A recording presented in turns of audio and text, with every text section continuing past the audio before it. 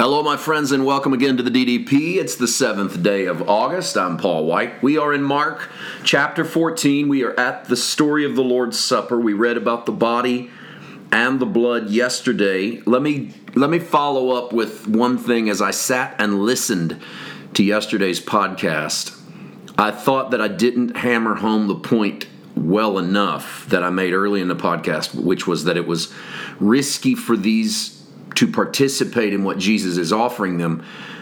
Then I got a little sidetracked in trying to tell you about their covenantal lifestyle. The reason it's risky is because to accept Jesus' invitation, he's blatantly telling them that he's giving them a covenant. To go into this is to acknowledge that Jesus is God. Otherwise, they're entering into covenant with someone else and they're cheating on their covenant with God.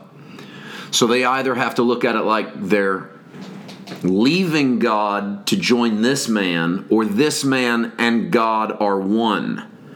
And we know they don't think they're leaving God. So the revelation that Thomas is going to come up with in the Gospel of John, when he puts his hand in Jesus' spear-pierced side and says, "Oh, my Lord and my God," there's that verbal recognition that Jesus is God. I think it's birthed. Well, it's birthed early. Peter says, "You are the Christ, the Son of the living God." But maybe it's inaugurated right here. This is the moment. If you're going to reach across and take the body and the blood, you're acknowledging covenant. To enter into this then, to participate in this, is to participate in the covenant of God.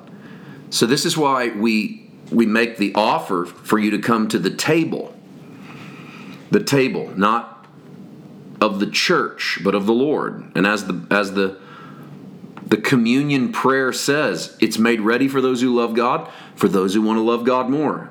So come, you who have much faith, and you who have little, you who have been here often, and you who have not been here long, you who have tried to follow, and you who have failed. Come, because it is the Lord who invites you, and it is God's will that those who want God should meet here. Saints have prayed that prayer forever, for a long, long time, in regard to what this ceremony looks like. Let's move on to verse 25 today, where Jesus says, "Assuredly, I say to you, I will no longer drink of the fruit of the vine until the day when I drink it new in the kingdom of God."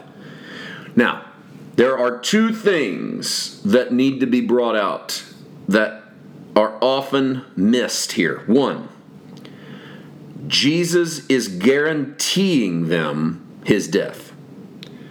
"I will no longer drink of the fruit of the vine till the day when I drink it new." You would never have, unless you were taking some ancient Nazirite vow to not drink wine. In this culture, you are not committing yourself to not drinking wine. If you're not going to drink wine, you're dead. So he's predicting the imminence of his own death. By saying, "I will drink it new in the kingdom of God," he's prophesying his resurrection. He's saying, "I'm not going to drink it until I drink it new in the kingdom." And yet Jesus has already told them that the kingdom has come. So this is part of that. The kingdom has arrived, but I haven't fully arrived in the kingdom. This is an important distinction. We talk about, is the kingdom of God here? The answer is yes. Have I fully arrived in the kingdom? Well, not yet.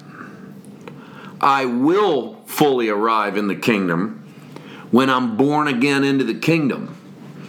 When I'm born again of resurrection. That's how I fully arrive in the kingdom.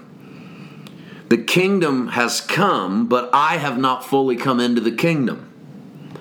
Jesus says, "I'm going to die." This is what he says in effect. "I'm going to die, and I'm going to fully come into the kingdom of my Father, and I'm going to drink it new." Here's the interesting thing that's also missed. This is the other thing. When Jesus resurrects, he breaks bread with his disciples repeatedly. He does so at the end of the journey to the road to Emmaus. He breaks bread with them, and their eyes are opened. When he finds them in the locked room on the Sunday night after his resurrection, they break bread. And when they break bread, their eyes are opened. When he goes to the beach and he makes breakfast for his disciples, he breaks bread with them. And in those instances, they drink wine and eat bread. How is it that Jesus is drinking wine? Peter, by the way, in the book of Acts says he ate and drank with us after his resurrection. Drink what? Water? How is it that Jesus tells them, I won't drink this again until I drink it in the kingdom, and then resurrects and starts drinking wine with them? Because Jesus has fully arrived in his kingdom.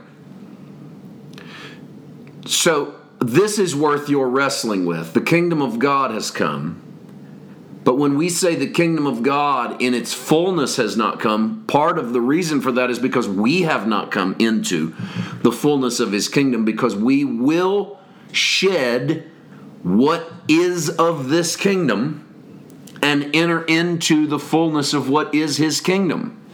Now, I personally think that's born again language. Now, we use the phrase born again to mean someone has given their heart to Christ, and we do taste of the resurrection. Absolutely. Paul said we walk in a newness of life. But I think the fullness of what Jesus meant to see the kingdom, you're going to have to be born again, is you're going to have to step into his death and be resurrected. Whatever that, how do we interpret that? Well, we start that now, but the fullness of it is when we step into the fullness of his kingdom. A lot there, yes. A lot to kick around, yes. When they sung a hymn, they went out to the Mount of Olives. And so they incorporate worship into their communion. They go out to the Mount of Olives, and then there's going to be a prediction of his death in which he's going to reach back into the prophetic language. We'll do that with him tomorrow. God bless.